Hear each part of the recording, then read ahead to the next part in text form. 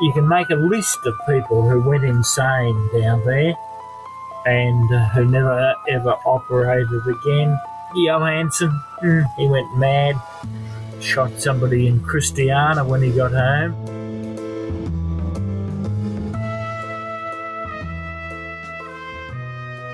I'm Jen Kelly from the Herald Sun, and this is In Black and White, a podcast about some of Australia's forgotten characters.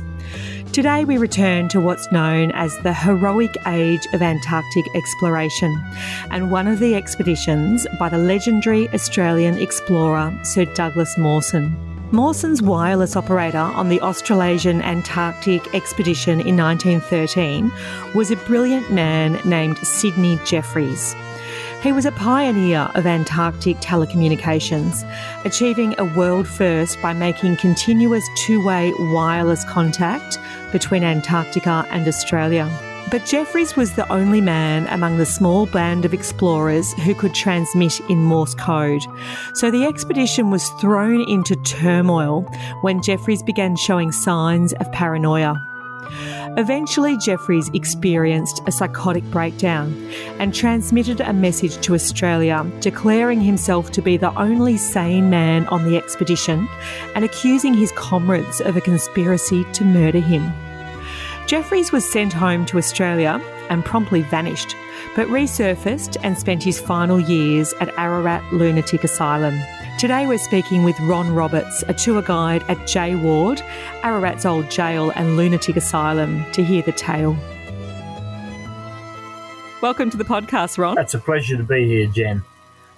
Now, I'm sure that you could choose from dozens of pretty incredible stories about J Ward and some of the Victorian murderers and thieves and the criminally insane who were housed there. So why have you chosen the story of Sidney Jeffries today to share with us? He was a man who was in some ways very brilliant, and if life had taken a different turn, he would have gone down in Australian history. But because he went insane, he disappeared off the map of the world. Well, let's start the story at the very beginning. What do we know about his early life? Sidney Jeffries was born in Toowoomba in Queensland, and his father was the local postmaster. Now, of course, as the listeners would know, the postmaster was also responsible for the telegraphs at the time. So he grew up with a love of electronics and telegraphy, and that's where he ended up taking the wrong turn. And what happened then, Ron? Jeffries decided as he grew up he wanted to do work in radio communication, trained with the AAE, which was the old, back of Telstra, GPO and all that type of thing, and he then applied for a job as the wireless operator on Mawson's first trip to Antarctica. He was unsuccessful in gaining that, and a year later, when the second expedition was going down, they were short of a radio operator, and they offered the job to Jeffries. And he went on the Aurora down to Cape Denison. So for a bit of background, tell us, what was that Australian Antarctic expedition all about? Well, at that stage, the Antarctica was the big open country, and you got all the people trying to get down there to make new discoveries. Mawson, my friend Amundsen, Scott, who never made it back, Shackleton, they were all there. And whether they wanted the country for mineral wealth or just for geographical importance, I'll never know. But they sent down Mawson's second expedition. Mawson had been the professor of geology at Adelaide University and had quite a reputation to go down there. Now, this is where things started to go wrong. And was Sidney Jeffries initially a good operator, a good worker? I don't know on the first time he missed out whether they thought he was tough enough to survive down there. But he had a brilliant brain. And whilst he was down there, he discovered how he could send messages, Morse code, straight back to Australia without having to relay it to a couple of other stations, which meant they had instant communication with Hobart, where before that it could take 2-3 days to get a message back and forth.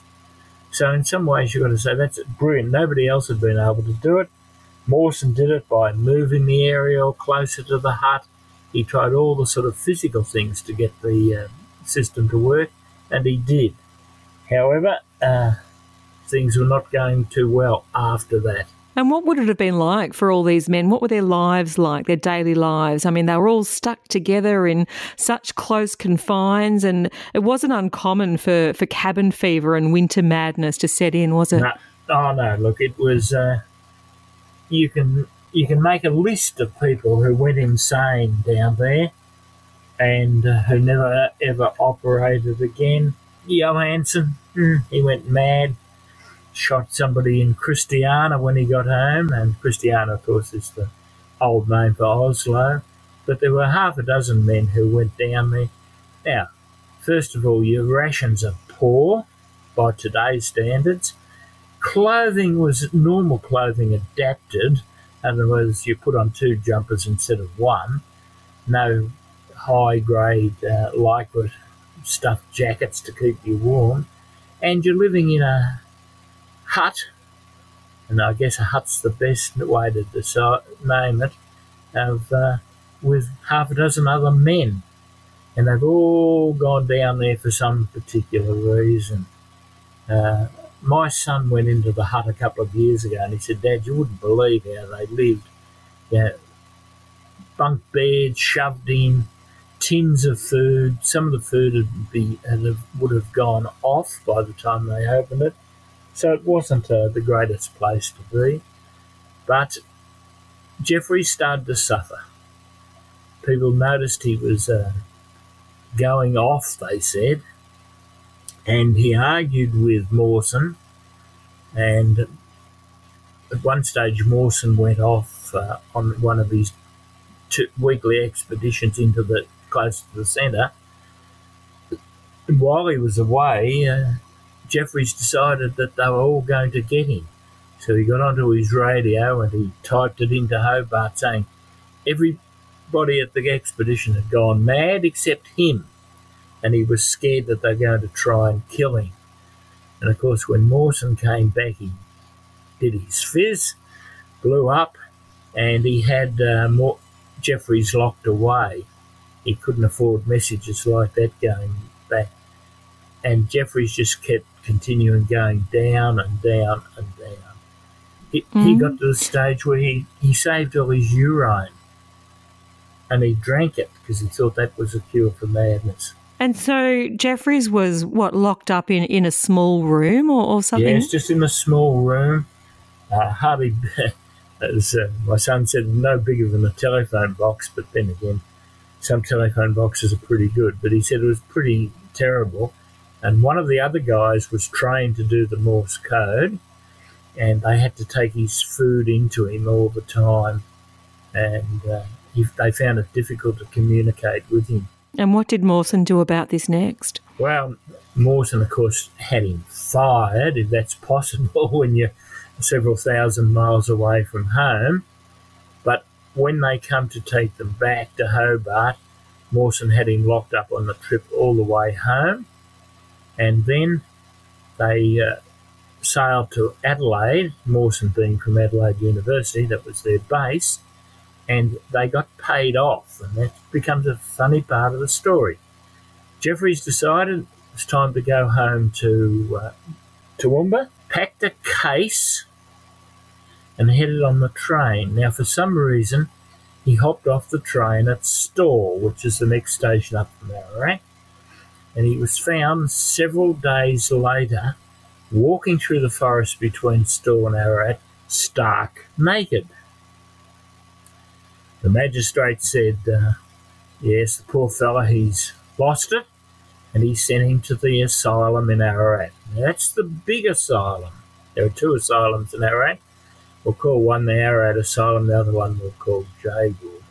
Now, it makes some funny sort of side stories, because the policeman said he searched him and couldn't find any money on him.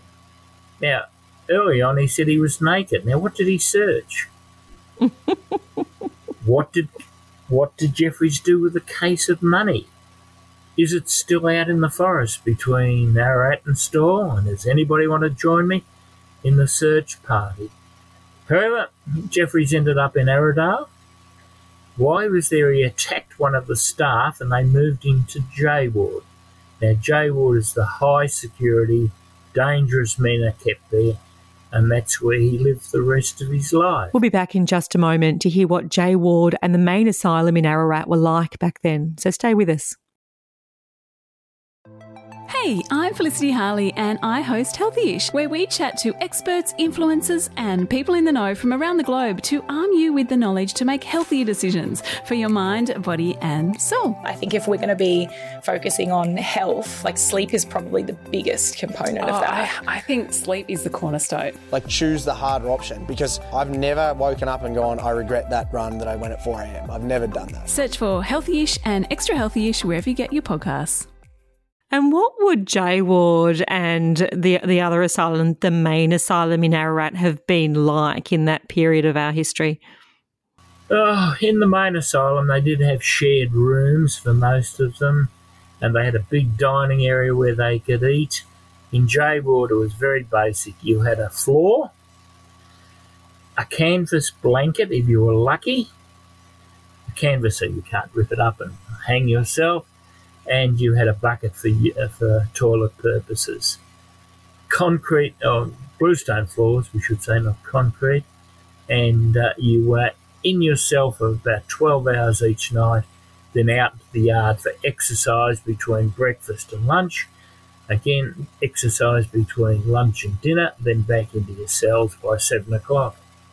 And it was a very lonely life, and not because when I say lonely life, they seemed to be not the sort of men that made good friends. They were very, very much one-offers. And so you didn't have somebody, let's go and have a cigarette together. They were very suspicious of each other.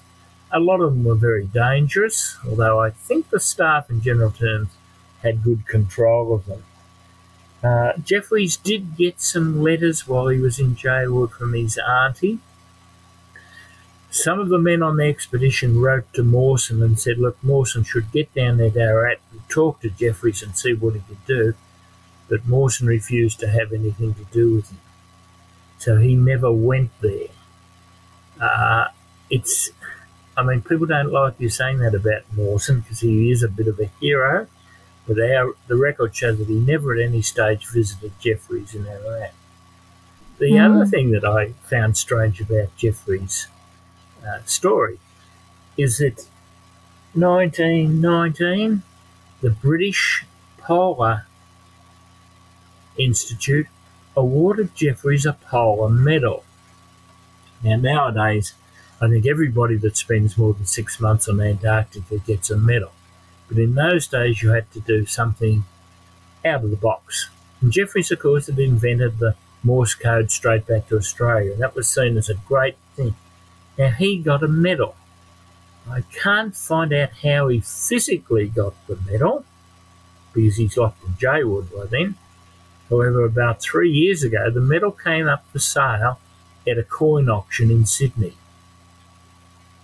Now, where did it go to between 1914 and 2 years ago? Who had the medal? I don't know. Did it go back to the Jeffries family? We can't find any trace of that. However, it is now owned by a coin collector in Melbourne. He bought the thing from the Sydney auction, knowing what it was. I don't think they got many bids for it. I didn't know it was for sale, by the way. And how come he got that medal and it didn't get recorded being presented by a governor or some official? It was just given to Jeffries. On the medal, it does have his name spelt incorrectly. And so it's one of those little intriguing things. Now, the missing medal, it's been found. The guy who bought it doesn't want to sell it. We don't want to push the matter. It's his business. Now, about 4 years ago, I was going through the Ararat Cemetery records, not looking for Jeffries, just looking for people from J Ward who were buried there, and I found Jeffries. And the name rang a bell. I don't know why, but next year we were down at Hobart on our 50th wedding anniversary, and we went into the Mawson Hut Museum and got talking to the people there and said, well, I know where Jeffreys was and where he is now. He's buried as a pauper in the Ararat Cemetery. Now, there were a lot of interest out of that, and ensuing months they came up to Ararat and they rebuilt a plaque for Jeffreys because it was an unmarked grave, and we put it on. They put it on there. I was unfortunately away at the time, didn't go to the ceremony, but when I came back I was quite upset that it was a very cheap looking. The plaque was good, it was mounted on a bit of raw concrete. So I rang them in Tasmania and said, it's not good enough for a man of his importance. So we pulled it out, put down a proper granite headstone, and we mounted Jeffreys in a fitting manner, I hope. And he lies there in the cemetery now. Did he have relatives? He had brothers and sisters in Toowoomba. Did they have children? There might be Jeffreys' descendants in terms of nieces and nephews up there, but as far as I know, he had no children himself. So I wonder if any of his friends and family ever came to visit him at J Ward. I saw the records, and there was one auntie, I think, came and visited him once. But he's in J Ward from 1913 to 42, so he's there for 30 years, and that's not a big visitors list, is it? One auntie. It's a very long time. Was he the longest resident of J Ward, or were there others that lived there for longer? Oh, he was a Johnny-come-lately. We had Bill Wallace went in there when he was 42, and he lived there till he was 107. And he wasn't the longest, he was the oldest. Who was the oldest? Fossard. He came in there when he was 21. He died in there when he was 93. He had 72 years locked in there. Because of the... That's amazing. So for Sydney Jeffreys, given that this stint in Antarctica was obviously the trigger for his mental illness, what sort of treatment did he receive when he was at J Ward, and was there ever any improvement in his mental health? Treatment? What's that word? I don't think J Ward was a place for treatment in those days. We're going back before the First World War, right through the Second World War. After the Second World War, yes, there was a lot more medical treatment for the men, but before then, they were being kept there to protect the people of society. They didn't want them out there committing another heinous crime, and that's where they kept them there for the rest of their lives. Now, when they got very old, they would review them, and they might have sent them up to the other asylum, or they might have released them. But poor old Bill Wallace, when he was 103, they decided to release him. He told them where they could do with his release. I won't swear over the air, but he never was released. He stayed there till he was 107. But there were a lot of men there who lived into their 80s and 90s before they thought they were fit enough to send up to the other asylum, where the conditions were a lot more open, although not much. And how were the residents of J Ward treated by the staff there? Oh, they had a job to do. They had to feed them. They had to bathe them. They had to make sure they weren't fighting each other. And pretty dedicated staff over the years.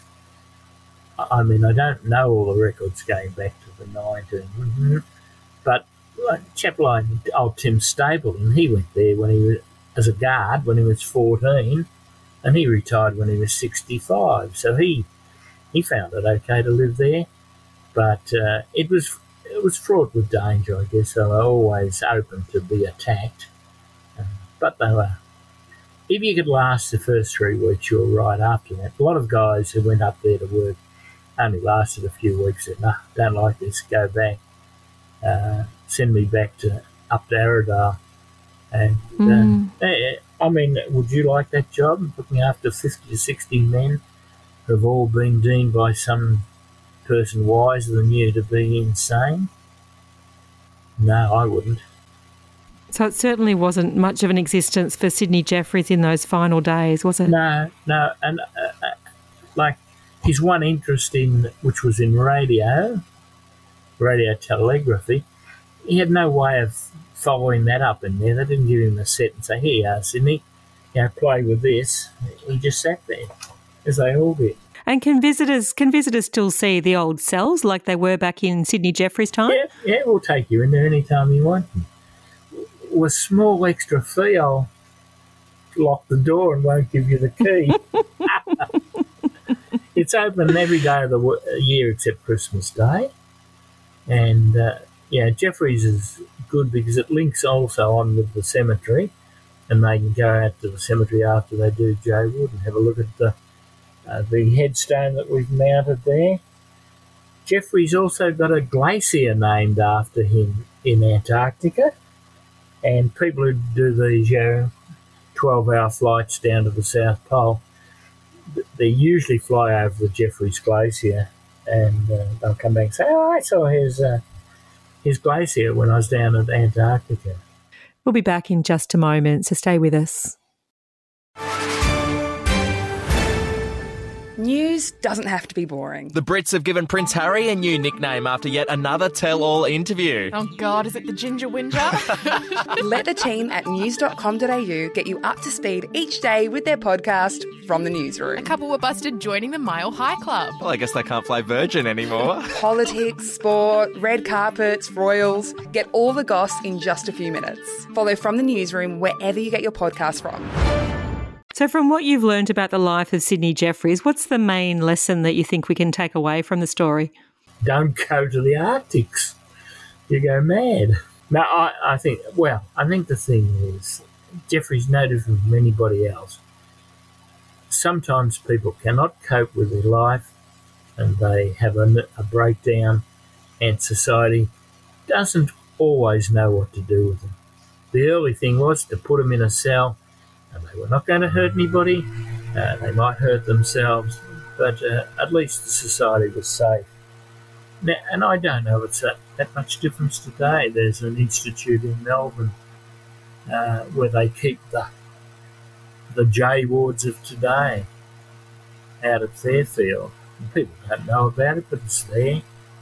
It takes 120, and it's also male and female. And I don't know whether their life is any better, but basically they're faced with not being given a sentence. You see, you went up in front of the judge and he said, not guilty due to reasons of insanity, lock him in jail. I go in front of the judge and the judge says guilty, put him into Pentridge for 10 years. At least I have a 10-year sentence, and I know, I'm going to be out. People in jail would never knew. And just finally, Ron, can you just sum up the life of Sidney Jeffries for us? Life of Sidney Jeffries was quite a brilliant young student when he was living in Toowoomba, had a great interest in a field that was growing. Radio telegraphy was going to be big. And but because he went to Antarctica, he never ever fulfilled that brilliance that he showed as a child. And therefore his future was to be locked away in J ward. Well, thank you for sharing a very sad story with us today, Ron. Thanks, Jen. We'll see you later. Thanks for listening. This has been In Black and White, a podcast about some of Australia's forgotten characters. Written and hosted by me, Jen Kelly, produced by Jonty Burton, and edited by Andrea Teese-Evanson. If you've enjoyed this podcast, we'd love you to leave a 5-star rating on whatever platform you're listening on. Even better, leave a review. Any comments or questions, please email me at inblackandwhite@heraldsun.com.au. Any clarifications or updates to stories will appear in the show notes for each episode. And to get notified when each new episode comes out, make sure you subscribe to the podcast feed.